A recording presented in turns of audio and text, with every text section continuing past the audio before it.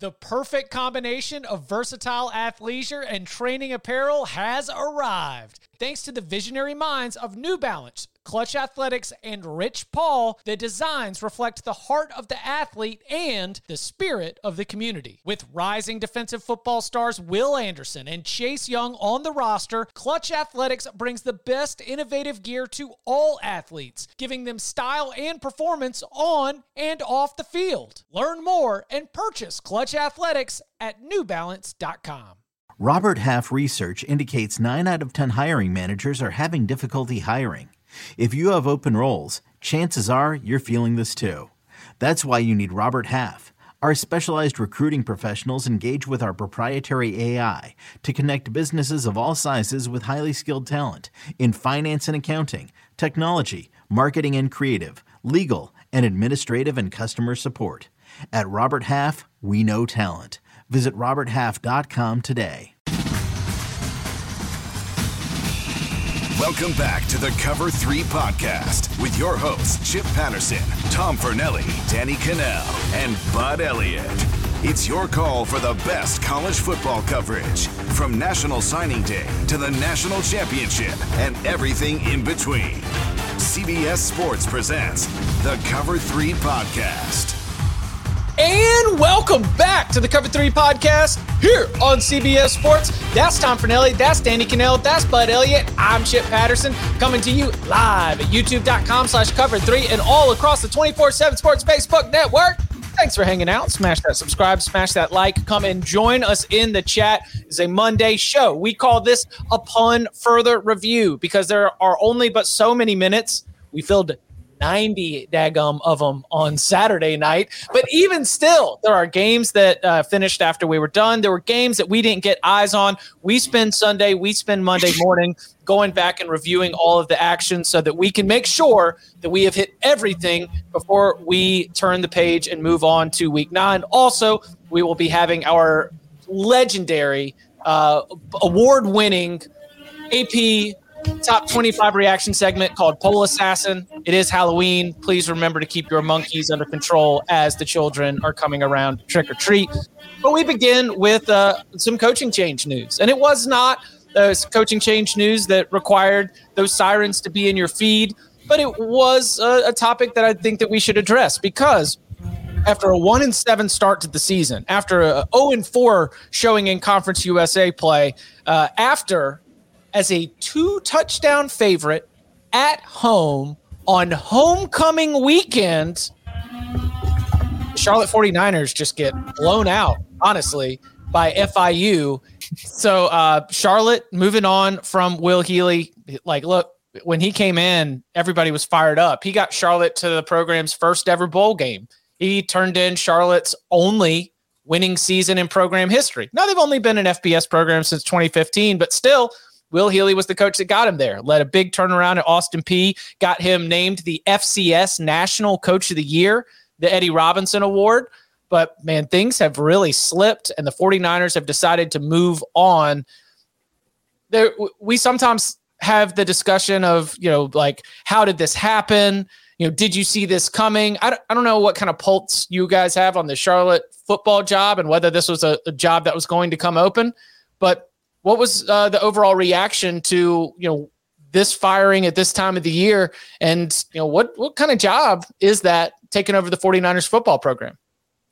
I only have a couple thoughts here. One is that Charlotte was a much different team for most of the year when they had quarterback Chris Reynolds and when they did not, right? Like, he's actually a pretty good quarterback at the CUSA level. And when they didn't have him, they were just terrible. But once he came back, they scored points, but the defense was still horrendous. And then they had 5 turnovers this weekend in their loss to FIU. And you can't lose to this FIU team. It's just not a thing that you're allowed to do as a coach and keep your job when you're already kind of on the hot seat. But, man, the other thing is, like, look at all the coaches they've lost at Charlotte. And I'm not going to pretend to know, like, what Charlotte's budget is. And a lot of these guys did leave for better jobs. But Charlotte is a program moving up to the AAC, and they've lost a ton of coaches. And I'm kind of wondering, like, what is their actual budget? How do they stand out as a program other than the fact that they are in the Charlotte metro area and they have a lot of talent around them? But that North Carolina space is crowded, and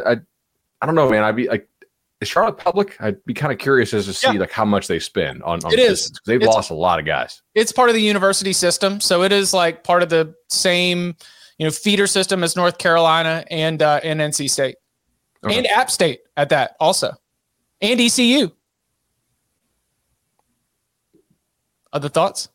I think it could be a good job based on where it is. Like, I mean, I've always thought it was attractive for coaches to live in a bigger city. North Carolina does have some talent there that you could be able to pull from, but going to the American isn't going to get easier, but maybe that helps some of your resources, helps with the money because you'll be getting bigger paychecks. So I was just talking, we were talking before the show. I remember Will Healy, we were doing a CBS Sports Network Friday night show and he had just beaten Duke and it was club lit. Like you were talking about, I was like, man, this thing's going in the right direction. And then it just completely turned the opposite direction. See, what I wonder about going forward here is regardless of if the job is good, like talk about the budget situation. We don't know what their budget is, but just the budget situation of college football overall.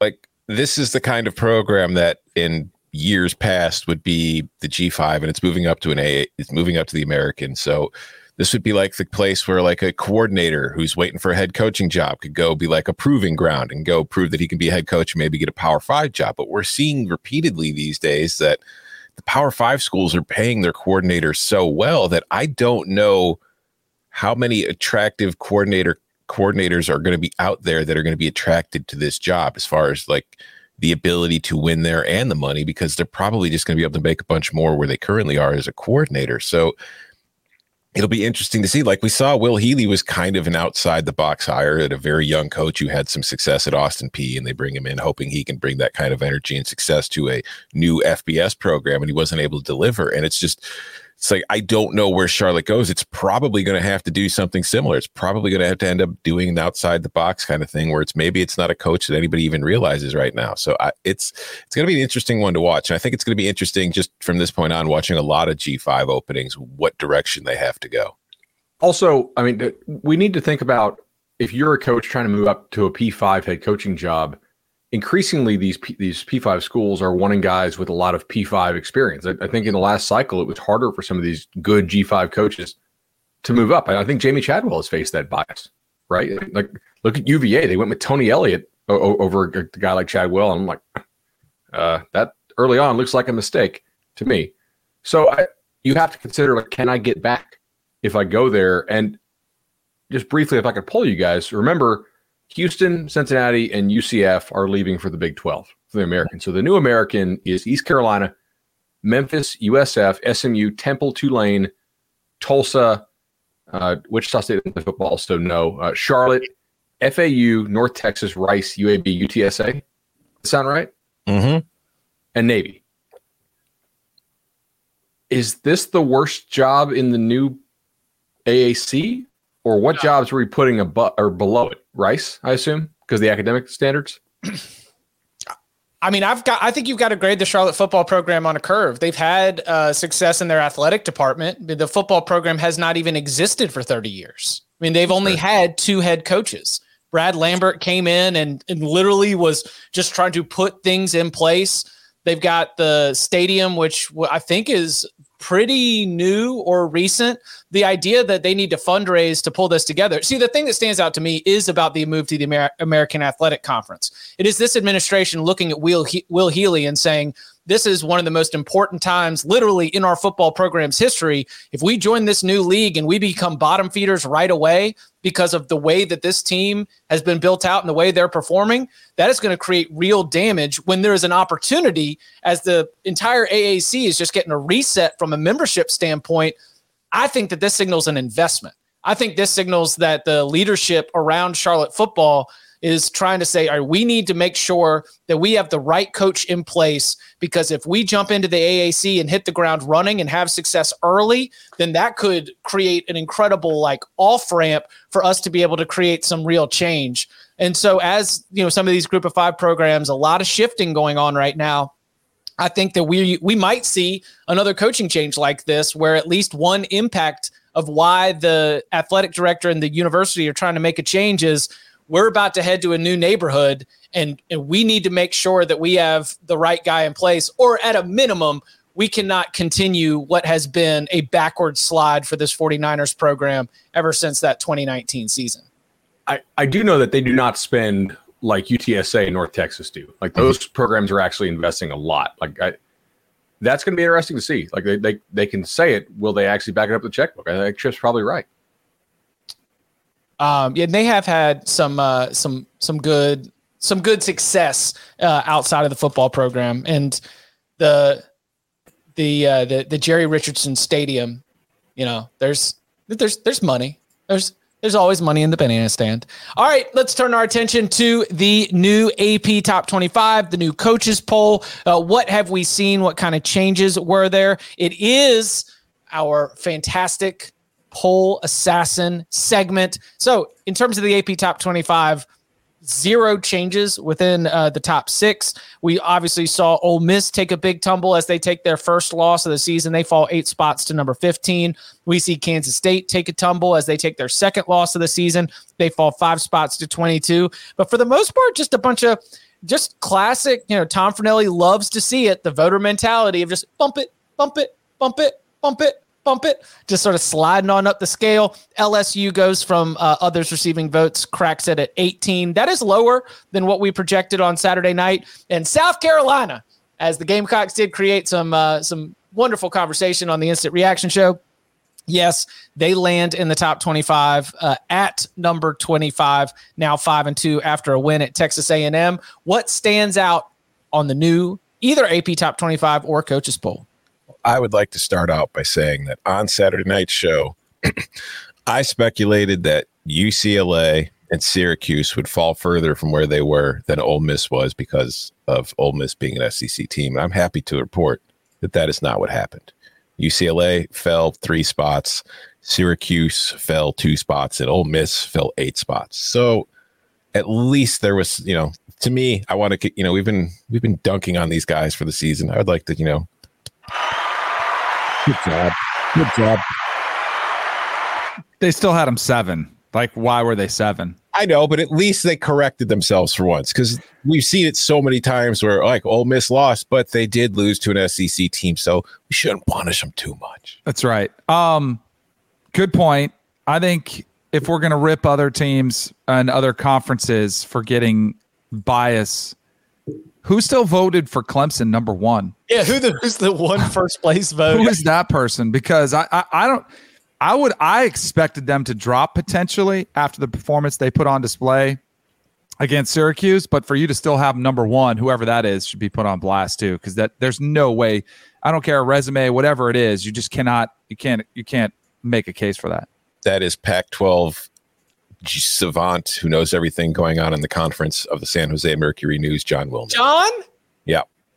They had Clemson at 1, Tennessee at 2, Georgia at 3, Ohio State 4, Michigan 5, Alabama, TCU, Oregon, Wake, and Oklahoma State to round out his top 10.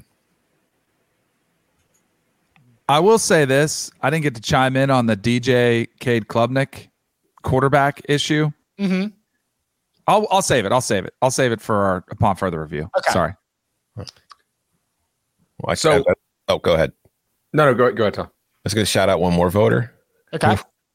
I failed to mention this last week, although it was the same case last week, but I thought, okay, well, maybe it was an accident. We'll see a correction this week. I'm going to read the ballot of the South Bend Tribune's Mike Berardino, and I just want to see if you guys notice anything here. Number 1, Ohio State. Okay. Number 2, Georgia. Number 3, Alabama. Number 4, Michigan. Number 5, Clemson. We still waiting for a team yet? Number 6, Tennessee. So Tennessee, he had Alabama ranked ahead of Tennessee last week after Tennessee beat Alabama, and he still has Tennessee ranked behind Alabama by 3 spots after Tennessee beat Alabama. Just, I need to hear the reasoning for that. I mean, I know what it's going to be. Well, it was a close game. It was 52-49. I still think Alabama's a better team going forward. But if you're going to keep Alabama at 3, even after it lost to Tennessee, and keep Tennessee number 6, why the hell do we play the games? Well, that's what a power ranking poll, one of the popular ones around these parts too, had Tennessee behind Alabama right after that game too. Oh, well, what if it's a neutral site? It's stupid. It drives me nuts too. I'm with you. There was also the Tennessee Volunteers, by the way, lost 2 first place votes because they only put 1 billion points on UT Martin and led 52-7 at halftime. They had 15 first place votes last week. This week, one of those first place votes went to Ohio State, and the other one apparently went to Clemson. Mm-hmm. Coming up on the other side, it is our final chance to make declarative statements and thoughts and conversation on the week that was. It is Upon Further Review, and it happens next. When you need mealtime inspiration, it's worth shopping Kroger, where you'll find over 30,000 mouth-watering choices that excite your inner foodie. And no matter what tasty choice you make, you'll enjoy our everyday low prices, plus extra ways to save, like digital coupons worth over $600 each week. You can also save up to $1 off per gallon at the pump with fuel points. More savings and more inspiring flavors make shopping Kroger worth it every time. Kroger, fresh for everyone. Fuel restrictions apply. I'm scared. Back here on the Cover 3 podcast. As always, check out Paramount Plus. Get all your Hollywood Halloween goodies. Hollywood as well. All right, Danny, you almost drew your gun, but you put it back in. So let's go ahead and let you lead this off. Thoughts on the Clemson quarterback situation, how it played out, and what you're expecting from it moving forward. The Tigers off this week, back in action in Week 10 on November 5th at Notre Dame. Whether Dabo knows it or not, he has a quarterback problem on his hands. It's significant. Like, it's going to cost them a championship, whether that's an ACC championship or potential national championship. It's hurting them right now, the quarterback play and the inconsistency of quarterback play. And I think his loyalty, and you could say, I don't know if it's blind loyalty, but it sure feels that way when we're all watching the same game. And you can see what is a massive problem. There's a small portion of me, though, that says maybe it's the offense that's the problem. But at the same time, I saw DJ struggle with those throws. I saw him force the ball into coverage. I saw him miss a wide open touchdown that's a layup that he underthrew because he was trying to guide it there and just not screw it up. I think he's got a problem on his hands. I also think he has the best culture in college football, because to hear both players after the game speak to the media and say the exact same thing, and DJ's like, shout out to Cade for getting it done. What a great job he did. And then for Cade Klubnik to come over and say, first thing out of his mouth, this is DJ's team, which is exactly what Dabo said after. That's pretty impressive. All that is great, but they have a quarterback problem on their hands. I just don't know if they know it yet because it is holding them back. And it held them back last year. It's why they weren't very good from their standard. But I think it's an issue, and I think he's got to resolve it. And I almost think they would have been better served to compete in practice and leave it open. I know he doesn't want a distraction on a bye week, but I don't think DJ is the guy. I really don't. See, I mean, I'm really going to disagree here. I actually think that DJ had played very well for most of the year. I thought he played really well against Georgia Tech, and they just had 5 drops, right? If I was going to list the problems out for this Clemson offense, wide receiver. Number 1, wide receiver. They don't have dudes there like they used to have. Probably number 2, offensive coaching. About a month ago, we went over the idea that they don't have enough guys who have experience at the college level on that staff and experience outside that system to bring some other ideas, right? If you look at how that system is translating right now at Virginia and how it was working at USF before they brought in Travis Trickett, the results from that Clemson system, if you don't have a Trevor Watson, is kind of sketchy. And to be honest, like, he had a bad game. It was like something was really off, but that is not consistent with how he's been playing in other games. He was leading the nation in big time throw to turnover worthy pass ratio on PFF, like number 1 in the country. So it's not like he's been putting the ball at risk all year. Like, he balled out against Wake, and they had to have every single one of those throws to win that game when they had basically their entire secondary out. Now, look, if he continues to play like he played against Syracuse, it's a major issue, but like, I didn't put that on my locks card. I definitely had some Clemson, and I would, like, having watched that game play out, I would bet Clemson again and lay the 13. They were definitely the better team. They just had 4 turnovers. Klubnik was 2 of 4 for 19 yards. It's not like he played well. Yeah, I'm with Bud on this one. I thought DJ's been playing really well all year. He just had a bad day. And that's the other thing, too, like what you said at the end there. If, like, Klubnik had been, Club lit, I feel like you might have more of a kind of a basis for doing it. But Klubnik came in, and I didn't really think Clemson's offense got any better in the game. I think they just stopped, Syracuse just stopped scoring. The defense kept them in, and they won the game. Will Shipley rips off a 50-yard touchdown run, and they just decide, all right, we're just going to hold the ball, and we're just going to run it, and we're just going to lean on Syracuse's defense, which is getting exhausted because Garrett Shrader can't get a first down. I mean, look, great way to squeeze the air out of the game and try to win it, but Syracuse was in plus territory trying to go get a game-winning score at the very end. Defense came up big with an interception. Sorry, Dan. I would take Clemson every time with Bud. Shout out to Paul, who beat me in the lock fight. Congrats. But I would still take Clemson too. The 14-point swing, that was Clemson going in to score. DJ coughs it up. It's scoop. That's a big turnaround. That kind of, and then the more you keep a team like Syracuse in the game, they're going to feel their confidence grows. But then you can tell that Clemson started to squeeze it a little bit tighter. I'll put it this way. I don't think they win a championship with DJ. Definitely not. Agreed. But I don't know if they can with Cade. I totally agree with what you guys are saying. It's not like he blew you away. He made a nice play on the 2-point conversion, but we saw DJ make really nice 2-point conversions against Wake Forest too. I just feel like DJ does not strike fear in you the way that the other quarterbacks on top level teams, championship level teams do. And I think that's a problem for him. Shout out to Felder, by the way. I don't know if you guys read the Felder Bulletin, North Carolina guy. He had a pretty good note in there today about how he hates how Clemson runs DJ and how they need to think about running him differently because he's not quick, right? He's a guy who sort of builds to that top speed. Yeah, exactly. Like the top speed is actually pretty good once he gets to that top speed, but he thinks Clemson needs to run the ball differently with DJ, which could be interesting to see.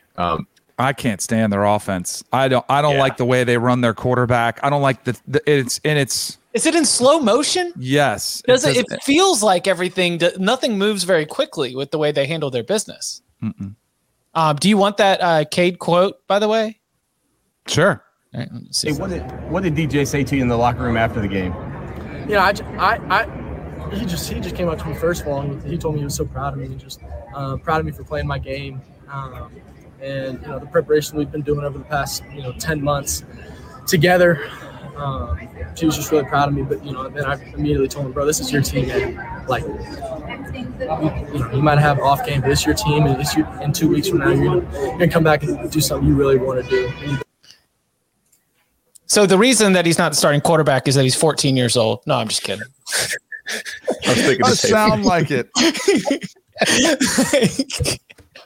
Well, you know what's great? What's great about their and Dabo, I'm sure, is taking notes on everybody. He did it after the Florida State game. He's like, y'all said, my quarterback. And at that time, I was on DJ's bandwagon. Like, hey, good. You were right all along. But for him to compare him to Steph Curry and say Steph Curry has a bad night too, that is not what's happening. Okay. Let's just say that is not what's happening. You know what's great though about their next game? Because I may or may not have gotten into it with Joel Klatt a little bit about, he took some shots at Clemson, and I was say, hey, I think they'd be undefeated versus Ohio State or Michigan schedule 2. They got a common opponent in Notre Dame, like put up more points than Ohio State did. And then you could say, you could silence everybody, Dabo. Early Caesar's line on that is 10. Interesting. Under.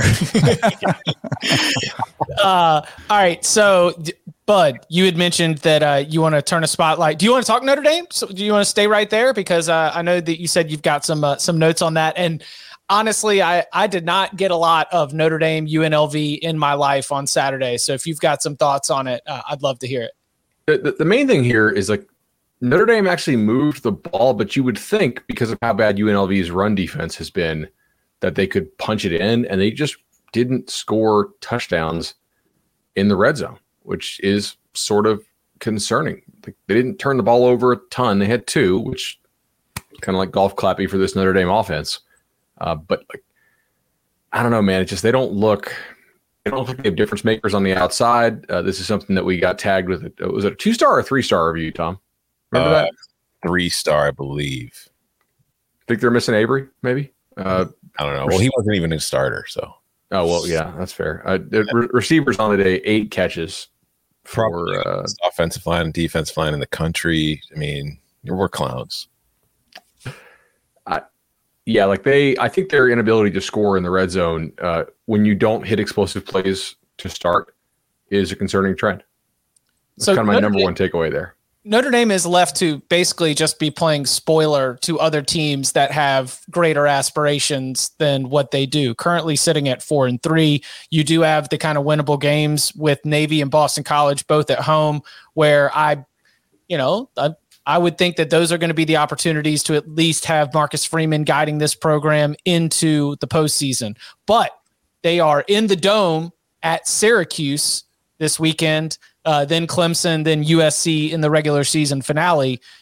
Do you think that Notre Dame is going to be able to play spoiler for one of those three? Obviously, Syracuse's hopes and dreams a little bit different now that they've got the loss to Clemson, but certainly a massive game for Dino Babers and the Orange with the Fighting Irish in town, no matter what kind of season they're having.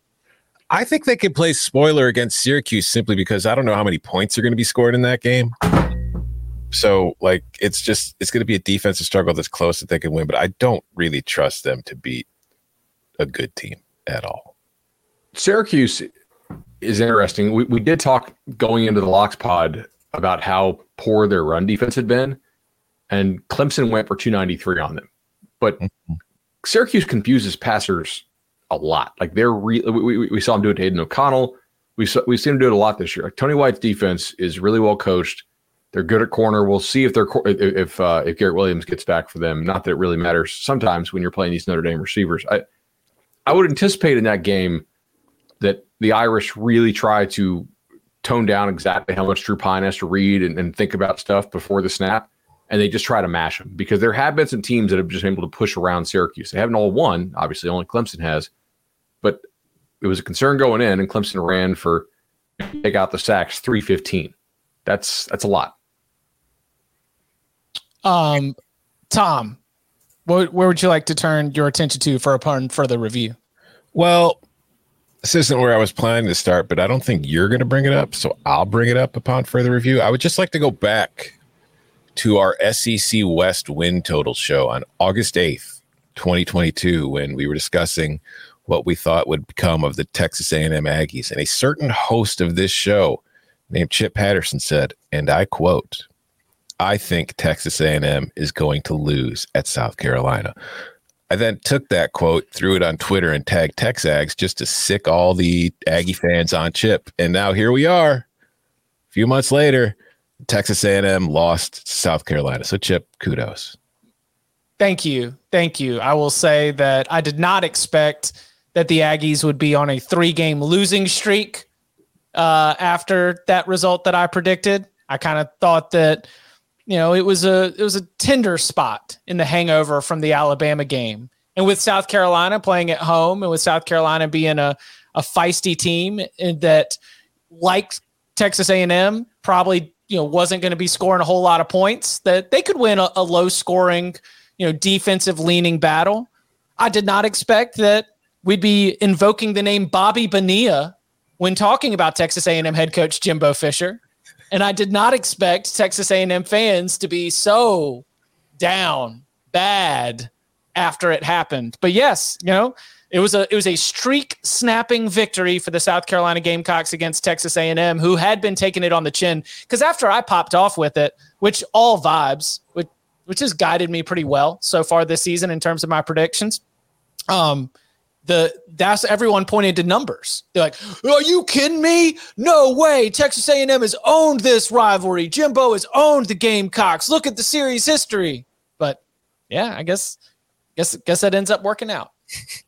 I will say, keeping on the subject for one moment longer, I feel like the worst sign for Texas A&M right now is that when you make fun of the Aggies online, you're not getting a bunch of angry people in your mentions. You're getting mostly kind of sad people in your mentions. And Texas A&M fans have always been very good at being mad in the face of their own team's ineptitudes and follies, but the tide's turning there, so I kind of worry about that situation. Anyways, as for upon further reviewing, I went back and watched Penn State, Minnesota. Best offensive performance of the season by far for Penn State. And it's coming off of 2 terrible offensive performances. They won against Northwestern, but they were terrible in that game. They were terrible last week against Michigan. But this week against Minnesota, man, like the offensive line, like that's a Minnesota defense that I think is kind of falling apart as the season goes on, at least compared to what it was performing at the level of early in the season. But it was still a very impressive performance from that offensive line. They got the run game going, which helped Sean Clifford in part, and then they were able to get vertical in the passing attack for some explosive plays. Mitchell Tinsley made an incredible one-handed catch. Just going back and watching that one, like instead of just having it on a secondary screen while watching other games, I was very impressed by what Penn State did in that game. To go back to the South Carolina thing just real quick, I got some heat on Twitter for saying that, yes, I bet South Carolina. I took them over their win total. I was very happy about the win. However, I was a little bit less impressed with them because I thought they were going to win the game outright and, by more than this because of all the guys that A&M had out. I mean, Spencer Rattler, under 50% passing in this game. South Carolina had 286 yards, and we can say, hey, they lost some possessions because they scored on special teams, which is awesome. I don't know if it's that it's not as sustainable in my opinion as some of the South Carolina fans and my mentions seem to think it is, but they're doing a really nice job on special teams this year. They continue to be terrible on offense, though. Like their offense was worse than what A&M had out there, and A&M had a ton of guys out, and their quarterback gets hurt, and A&M still had the better offense in this game. It was remarkable, and that's with like 7 false starts and a snap hitting the quarterback in the nuts because like the backup center wasn't ready, and it's just not working out there on offense for the Gamecocks, and it may not show up the next 2 weeks, but at some point they may have to score some points to win. They're getting worse quarterback play this year than they did last year. He's got 5 touchdowns, 8 interceptions. Yeah. It's pretty dicey. I mean, he has not been great. It is pretty miraculous. Like if you had said that before the season, I'd say they're probably 2-5. Like Beamer's done a great job. Just finding ways to win. There's some value in that. Shout out to Marshawn Lloyd, their running back. I feel like that's like he carries so much weight and responsibility. And when they need a play, he is the one who is the most reliable option to go and get it for him. So good on you. And he was even because I've not dug into this. Excuse me for not deciding to spend some of my Sunday digging into how mad South Carolina fans are at their own play calling and offense. But I did see that Marshawn Lloyd was sticking up for the coaching staff. So apparently South Carolina fans are as upset with the struggles that you mentioned, Bud, in terms of this offense.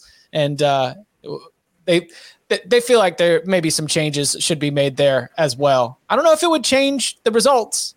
Might need new personnel, but South Carolina offense not doing so well. I mean, there's some dudes on that team who are going to be like transfer portal bound if they don't start throwing the ball a little better. I guarantee you that. Like there's some guys who think they're NFL players who are going to want more targets elsewhere. Lloyd is for sure an NFL player. I think. I mean, just watching that guy run at that size, that speed combo. He's a sophomore. Don't have it in front of me.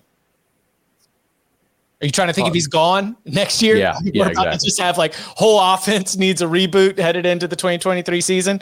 We'll keep an eye on that. Coming up on the other side, does Oregon have a path to the playoff after beating UCLA? And will Kirk Ferentz make a change at offensive coordinator after the season? We'll get into that and more next. This is upon further reviewing the take that we already got in, because we were dissecting Oregon and UCLA, and we were looking at the fact that these two teams on a down-to-down basis were very, very close. They played a competitive game. It was all about finishing drives. UCLA had to settle for too many field goals. Oregon did a better job of finishing and stole the possession with the onside kick, and that's how you end up with a 15-point margin at the end of the game. But I come back to say, but is this aggressive approach, the ability to finish drives, is that going to make Oregon college football playoff bound? They've got to be impressive down the stretch. What's the worst the teams have lost before? No one's ever suffered a blowout and made it to the playoff. No, the isn't it like 21 or Clemson blowout Notre Dame in the rematch in the COVID year? That was like a 3 or 4 score game. Yeah. Yeah, but that was. But wasn't they already like in? Mm-hmm. Like it was already kind of done, and that's why Texas A&M fans were so upset. because it was like, oh, it was just a split. We're going to get them, they need to, it was in Clemson. It was somebody hurt. I'm trying to think back because it was, but even still, it wasn't 49-3. Yeah. What was? I don't know if they can recover from 20 that. something. So I think a 12-1 Pac-12 champion Oregon Ducks, with the only loss being in the season opener to Georgia, and let the committee come out there and be like, it was Bo Nix's first game with the new team. It was Dan Lanning's first game as a head coach. You were going up against the reigning national champions. And, they would need Georgia to continue to – they would probably need Georgia to also be in the college football playoff at the time. But Cal, Colorado, Washington, Utah at home, and then Oregon State, I think that the door is open thanks to finishing drives, some aggressive play calling, and Bo MF Nix. I think the door is open for this Oregon team to make a return. Shout out to those 2014 Ducks to the college football playoff. Sorry. Go ahead, Tom.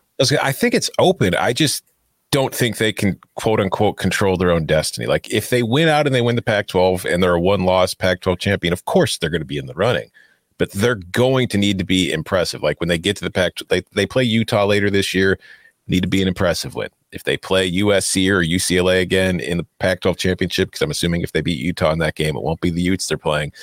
They need to be impressive, because if there's anybody with a similar resume, like if there's a one-loss SEC team that did not win like Georgia, Alabama, Tennessee, if they're 12-1 or whatever and just lost the SEC title game, especially if it's Georgia, because they're just going to point to Georgia beating them 49-3. But if it's also against like one-loss Tennessee, one-loss Alabama, one-loss Michigan, one-loss Ohio State, they are going to get hammered over the head by that 49-3 loss. I will say Georgia also had a year where they lost. Auburn blew them out in Auburn, and Georgia won the rematch in the SEC title game. So it was sort of the reverse of what we had with Clemson Notre Dame. That was the year. That was the year of the Tua to Devontae Smith walk-off, right? Mm-hmm. I'm pretty sure right on that. Yeah. So they also need a couple things to happen in addition to what Tom said. So I think you need your Pac-12 title game opponent to be USC, and for USC to run the table from here on out. That way you have diversity of resume. I think playing UCLA again is not good because people are already going to downgrade UCLA, and USC is more of a name, and whether the committee wants to admit it or not, they care about name value. You also need to beat Utah and then have Utah not lose any more games. So you're talking about having a win over a 9-3 Utah team. 8-4 Utah may or may not finish ranked. They have some like poll moment, like just, initial momentum from how high they were to start the season, but it's also how often do we see 8-4 Pac-12 teams ranked? It's sort of a dicey proposition. And then I think they probably need Georgia to beat Tennessee by multiple scores, which Tom said. Do you think, all right, so quick follow-up to this, because I went back and was starting to really break this Oregon team down. I'm very excited. It's one of my favorite storylines to track moving forward, along with, can TCU continue the magical ride? Like we keep doing all these scenarios with Ohio State and Michigan, or Georgia, Tennessee, and Alabama. Like, I don't know. There are quality football teams that we will be debating over the next month as the college football playoff rankings are going to begin getting released next week. Keep it here on the Cover 3 podcast for all your college football playoff rankings reactions on Tuesday nights. And I think that if you assume that there is going to be one spot open for the Big 12 or the Pac-12, mm-hmm. Who is the most likely team to be able to get in there? TCU. Because it's still undefeated. But I think the thing that makes this difficult is we don't have college football playoff rankings yet. And what concerns me if I'm TCU is if I look at the rest of my schedule, I've got West Virginia, Texas Tech, Texas, Baylor, Iowa State. Who knows if any of those teams will be ranked when they play them or will be ranked at the end of the season at this point. So you've already gone through the toughest part of what your schedule is probably going to be this year. And we talked about it on Saturday night. They've been lucky with injuries that they faced other teams, Dylan Gabriel, Jalen Daniels, Spencer Sanders, and then Will Howard and Adrian Martinez on Saturday. But as well as they've done, I can't remember who tweeted it, but I think I saw the stat was they're the first team in college football history to beat 4 ranked teams within the same month. They just did that, and they can't get higher than 7 in the AP poll. So what are they going to do for the rest of this season to really improve their resume and their standing in the eyes of voters? Now, again, watch other teams lose. Yeah. So they have to win out, and we have to see how the college football playoff views this team. One thing that would concern me with TCU is that the committee historically has a blind spot for giving credit to teams whose resume includes beating a lot of teams that we would classify as sort of that like 20 to 45 range, the upper third of college football, but maybe not ranked, even though we all know that anybody who makes power ratings knows, and even if you just use your eye test, that the difference between like the 15th team and the 40th team on a week-to-week basis is very minimal. But they like drawing these arbitrary lines of top 25, and they give you credit for it, and they give you credit for wins over teams that are bowling. But there is there's a subset that you don't seem to get any credit for, and you can see this historically in how they do their rankings. There's a pretty good chance TCU has a lot of wins over teams that are 7-5, 8-4, maybe 9-3, and if the chips fall poorly for them in the voting and the polls, they could have a lot of wins over that sort of like others receiving votes category, because the Big 12 beats itself up, and they are not going to get credit for not having cupcakes on their schedule. I'm interested, though, in Michigan. Michigan canceled that series with UCLA. Is that going to bite them? Because like if they lose to Ohio State, their best win is Penn State. And like Penn State waxing Minnesota last week certainly helped Michigan's case. But, man, the rest of that schedule is really sketchy. And their resume is not going to stack up if they lose to Ohio State. So it's going to be a real eye test thing. Do we think Michigan is better than Oregon?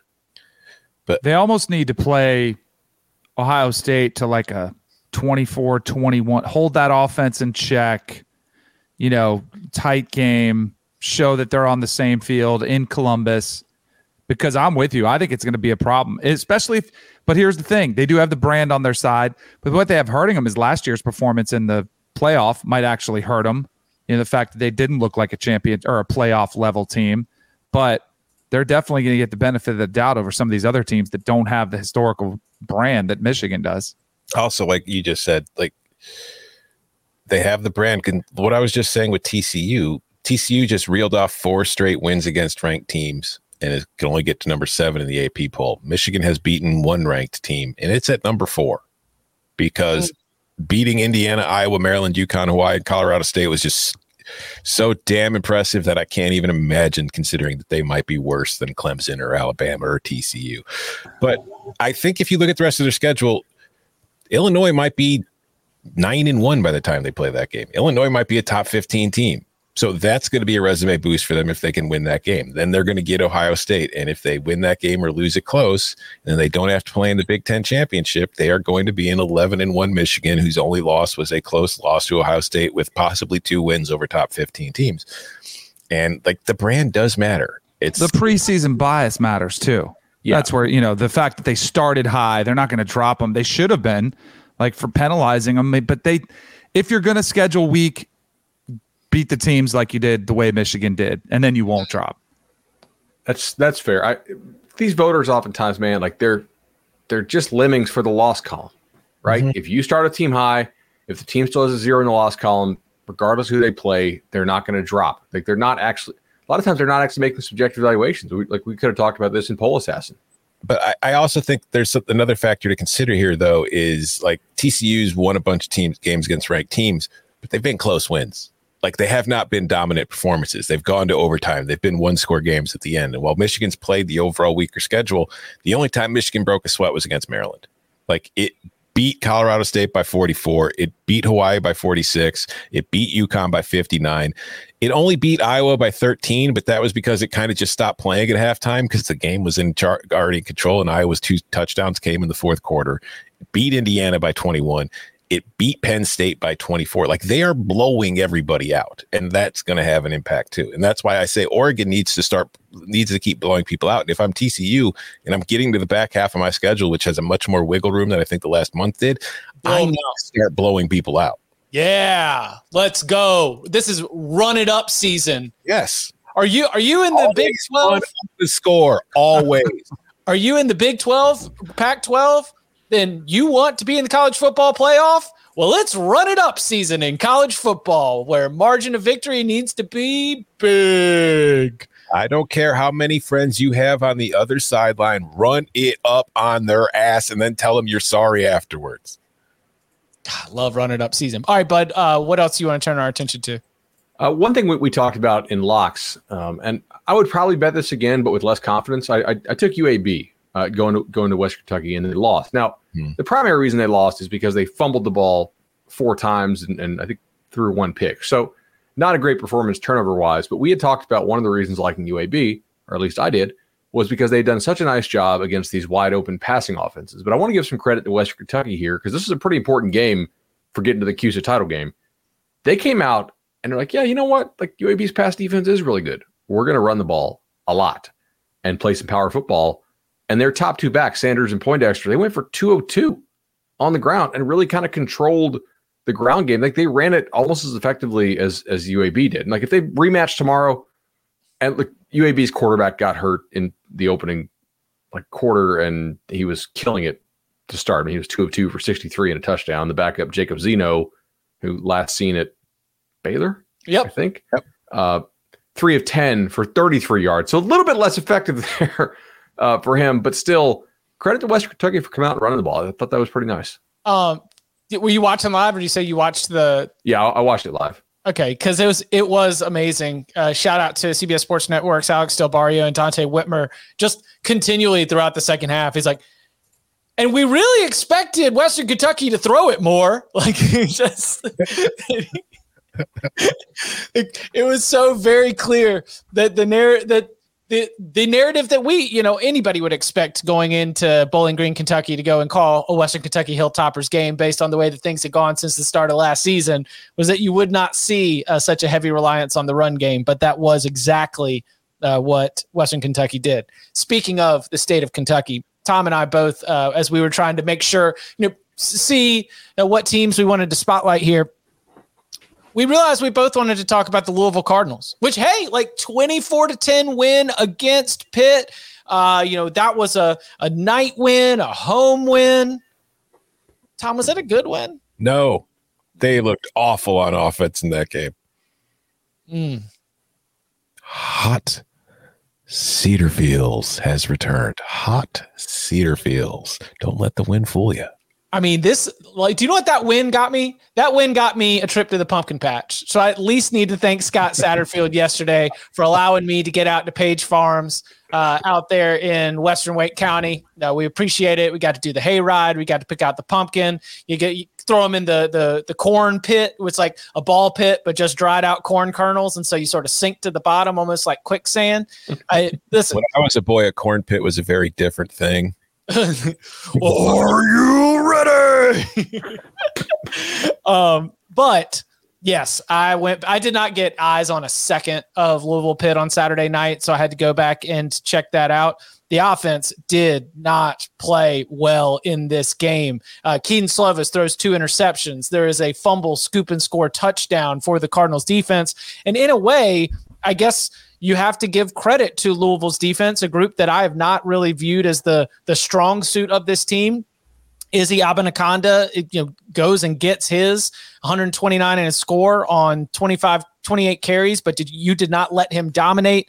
The passing game for Pitt was woeful. But again, yes. Malik Cunningham, less than 50%. You threw out Spencer Rattler, less than 50% completion. He got hurt in this one, by the way, Chip. Like, he was in and out of the lineup. Like, I did get eyes on that. Like, he was definitely he's not close to 100% right now. It didn't look normal. So to spin this forward, Louisville's upcoming schedule coming off of that win. They host Wake Forest this weekend. Then they host James Madison. They are at Clemson. They host NC State. They are at Kentucky. There are 5 games remaining. They need to win 2 of them to be bowl eligible. Wake Forest, James Madison, Clemson, NC State, and Kentucky. Is Louisville in the postseason? I'll give them James Madison because that's a team that's kind of fallen off the last couple of weeks. Oh, well, we don't know if James Madison's quarterback is going to play. Yeah. Right? Like he didn't play last week, and that was pretty important against Marshall. Yeah, but they're not beating Wake, I don't think. Do you? No.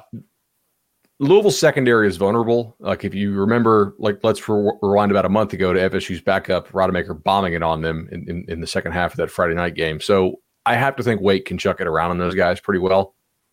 Cunningham's health should be important here too. Like how much better is he going to be this week, I guess?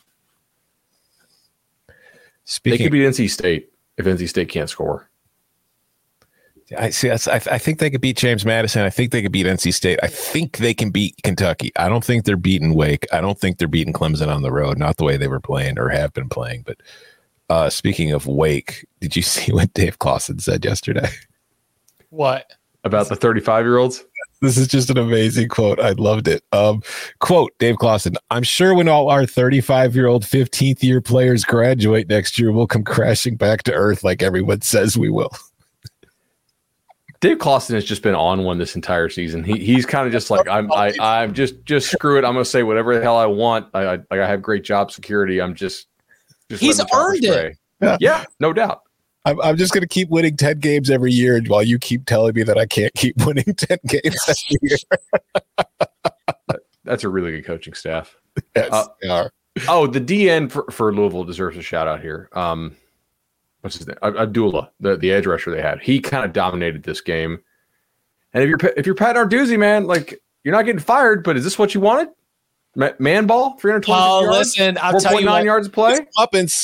I told you he's going to go and beat North Carolina this Saturday night in Chapel Hill, and that's the bounce back. This looks like a Muschamp team, man. To me, you'd rather lose the right way than win scoring points. Oh, so the Iowa approach. Basically, yeah. Speaking of, Tom, wait. You wrote about the Iowa Hawkeyes in the Monday after.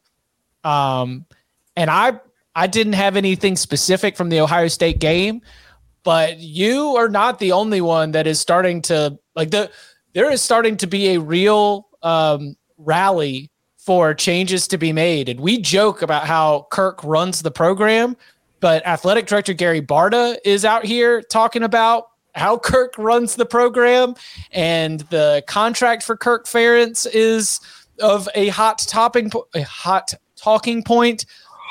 Talking point. Do you think that we are nearing the end of Ferentz's tenure at Iowa? Kirk Ferentz's tenure? No. I mean, not that he would get fired, but that we have entered the late stage Ferentz era where the hand wringing, the grumbling, the managerial decisions, as much as the performance, all lead to everyone looking and saying, all right, our time here is done. It's time to keep it moving. I don't think Kirk Ferentz is going anywhere after this season. I do think Brian Ferentz will be gone. I do think that he's not going to come out and say it, but I think when you hear some of his quotes in post-game press conferences, he's never fired a coach during the season. And he's always saying that. And he's saying at the end of the year, we're going to evaluate things. And I do think that somebody even though he's got all the support in the world there between the administration, between boosters, he's got an ironclad buyout, which you cannot get him out of. But I do think that even the people that are supporting him are going to say at some point, because I put in the column, I showed the offensive performance of Iowa, not just this season, but since Brian Ferentz became the offensive coordinator. And it is truly the one thing, when you look at all the games that Iowa has won the last few years, if they just had a below average offense instead of an awful, terrible, stab your eyes with a fork offense, they'd be a legit playoff contender. Did you guys read Doug Les Maurice's column from you read for the Cleveland Plain Dealer? Now, catching that yesterday was the thing that actually threw this on my radar. And then I saw Tom had written about Iowa as the lead for his column, so it just really picked up a lot of momentum. I mean, this guy is an Ohio State writer, and his entire column is about how that was a joke of a game and how Kirk Ferentz is grifting Iowa. Right, basically. Yeah. Seriously. He's they're just stealing from Iowa. Damn.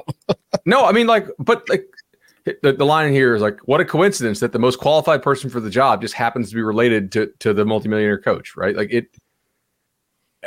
Also, he got some quotes from Barta. Did you guys see the other Barta quotes here? Yeah.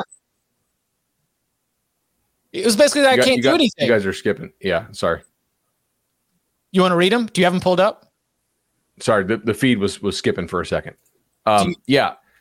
First of all, Kirk's been doing this for a long time. I've been with him for 17 years. At the end of the year, he evaluates every part of the program, every staff member, and that's what I know he'll do again this year. In the meantime, we have 5 games. He's never changed staff members in the middle of the season. That's his plan now, and I'm going to support him. At the end of the season, we'll see where it goes. Certainly not somebody who sounds like the person in charge of Brian France's future, Doug says. He's, like I wrote, he's the king. It's his kingdom. He rules it as he sees fit. Head coach of Iowa football since 1999. And yeah, I do not think that he would be out at the end of the season, but I do wonder if there would be some real human like damage, or at least like changes in the way that you view this job from having to being forced or making the decision to move on from having your son, who I'm sure at one point you kind of hoped your son would take over, like the old coach Bill Snyder when he was trying to install his son as the successor when he retires. I was just wondering if this is kind of like the beginning of the end kind of acknowledgement. Did you see the per touchdown dollars that Brian France is making? No. So this was 10 days ago from Outkick. France has made $450,000 for the first 6 games of 2022. That comes out to more than $64,000 per offensive touchdown, $5,000 per first down. Did they score an offensive touchdown against Ohio State? Nope. Defensive touchdown and a field goal. So he's going to be up to like $75K per touchdown. Mm-hmm. That's pretty amazing. I didn't go into it in the column because I could have gone for 5,000 words, and our editors kind of frowned upon that in my Monday after. But I think part of the thing talking about going forward is France has to make the change because the Big Ten is about to be a lot different. If you look at USC and UCLA are coming, there was news today that they're not getting rid of the divisions next season, but they're probably going to get rid of them when USC and UCLA join the conference. And just the overall changes in the way the sport is going, you can't keep doing what you've been doing for 24 years. It's signs are that it's not going to work. Because even Brett Bielema at Illinois, he came to Illinois, he's an Iowa grad, had success at Wisconsin, playing that kind of football. Tried the offense in his first year at Illinois, didn't work. After 1 year, gets a new offensive coordinator, and Illinois' offense is not just like your typical Wisconsin, Iowa smash mouth throw to the tight end. There's RPOs, it's tempo, it's all that stuff. Iowa has to do the same thing. Iowa needs to modernize its offense. It's reached the point where you can't do what's been working for you forever. And I know there are other parts of it where the young offensive line, they just don't have the good quarterback. But by the way, your offensive coordinator is also your quarterback's coach, and part of his job is developing your quarterbacks. Iowa's quarterbacks aren't developing, and it's they're not a team where you can look at, you can go to the portal and find a transfer, because what quarterback out there is going to transfer to Iowa if they have any other options available to them right now? So I think that come the end of the season, there needs to be a kind of come to Jesus moment with Ferentz, where it's we not only need to get rid of our offensive coordinator, who is your son, but we can't just hire somebody else who's going to run the same damn offense we've been running. Have you guys recently played the Charlie Jones or in Iowa receiver room game? It's a pretty good game. Yeah. So Charlie Jones, who was on Iowa, who was I'm going to get the hell out of here because this offense is just terrible. 72 catches, 840 yards, 9 touchdowns. Iowa's top receiver this year has 15 catches for 158 and 1 touchdown. I think he has, that's 15 and 14. That's 29. 4 is 33. 2 is 35. 2 more is 37. 1 more is 38. So he doesn't quite have double the catches of all the Iowa receivers combined, but he ain't far off. And touchdown-wise, he has more touchdowns as well than the Iowa receivers, who have won on the season. It's not great. He also had one of the best catches of the weekend. Yes, it is. Listen, it's not hyperbole. This is genuinely one of the worst Big Ten offenses of the modern era. Maybe we can go back to the 1900s when they were winning games, 3-2 regularly, but in football as we know it now, this is one of the worst Big Ten offenses that has ever existed. Ugh. Anybody, and I've got Tom's column on the brain. Anybody got a palate cleanser before we get out of here? Upon further review, that's going to be a little happier. We already got Oregon, Iowa, Louisville. We got Penn State. I had one, but it's not much of a palate cleanser. It's kind of more of the same. Rutgers. Yeah. I went back because I had Indiana on the locks. They jumped out to a 14-0 lead. And that's not why I went, because they blew it. They didn't even cover. But I went back to watch because Rutgers had made the change at offensive coordinator, and Nunzio Campanella was taking over this week. And I just wanted to see if anything was different. They won. But the only real difference was they scored in the red zone. This has been one of the worst red zone offenses all season. Like, they were 5 for 15 against FBS opponents as far as scoring touchdowns in the red zone going into the week. They were 2 for 2 against Indiana. But other than that, they ran the ball nearly 70% of the time. There was no explosive offense. Like, they had, I think, 1 or 2 big runs, and that was it. It was just, I don't think Rutgers' offense is fixed. I'll just leave it at that. Yeah, I think Sean Gleason was probably a pretty decent coach who does not have a lot to work with there. And this was after a bye week. So I think if we were going to see some major changes, we would have probably seen it. They do get some quarterbacks back, which is potentially helpful when it comes to scoring in the red zone. The difference between Rutgers and Iowa is we have expectations for Iowa. Mm-hmm. Rutgers is like, if you guys play great defense, punt really well, and find a way to get to a bowl game, congrats. Awesome job. I have a positive one here. All right. East Carolina. I was wrong about them. Right? Not necessarily the whole season, but definitely for this game. I had UCF as one of my locks, and got to give credit to Holton Ahlers, man. Like, he had looked not that great for a couple of weeks, I thought, or at least the competition was sketchy.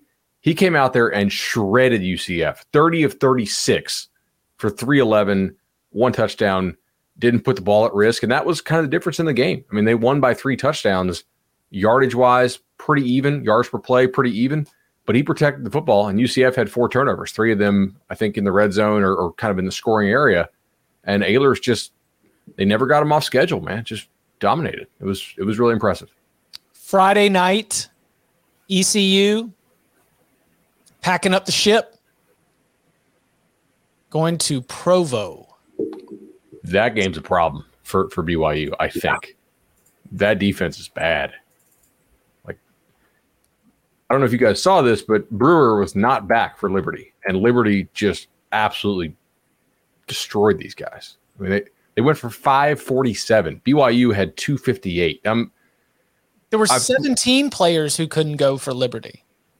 Yeah. The participation chart had a lot of absences. BYU is reeling right now.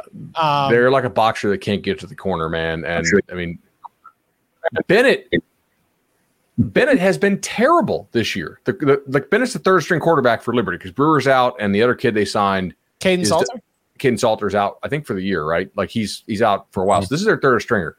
In recent weeks, this kid has not been good at all. And he went 24 of 29 for 247, which is like almost 10 yards per attempt, and 2 tutties, only 1 pick, which is a market improvement over prior weeks. I continue to think Jaren Hall's hurt. I've said that really since the end of that Utah State game, that he had like 1 half against Notre Dame where he actually looked okay. But I mean, 16 of 34 for $187, and they're running the ball for 71. Like, that might be a dead team walking here, guys. Speaking of weeknight games, Thursday night, for you college football viewers, and I assume if you're watching or listening to us, that's you. There are 2 games at the 7:30 p.m. Eastern window. One of them is a Power 5 game, and one of them is not. Do not be lulled into the Power 5 game. Do not watch Virginia Tech and NC State if you can watch Louisiana and Southern Miss instead. Just be warned. I am all over Virginia Tech, NC State. Yeah, but you're diseased. You've got ACC running through your blood. You can't help it. Listen, NC State asked for years to be in the Coastal Division, and it's going to play a coastal ass game with Virginia Tech, NC State. It'll be like Virginia, Georgia Tech again. Though, because the thing about it's not just the low scoring. It is because the teams usually move the ball. It's the ability to turn it over in a scoring opportunity that leads to the low scores, right? It's not just that the defenses are better than the offenses. It's that even when the offenses have success, they hurt themselves as well. But yeah, I'll be all over both officially. And we may get into this more. This is not one of those games, but week 9, I think I'm gonna call it trap week. A lot of trap. We'll get into it. You can follow him on Twitter at Tom Fornelli. You can follow him at Bud Elliott 3. You can follow me at Chip_Patterson. Gentlemen, thank you very much. Thank you.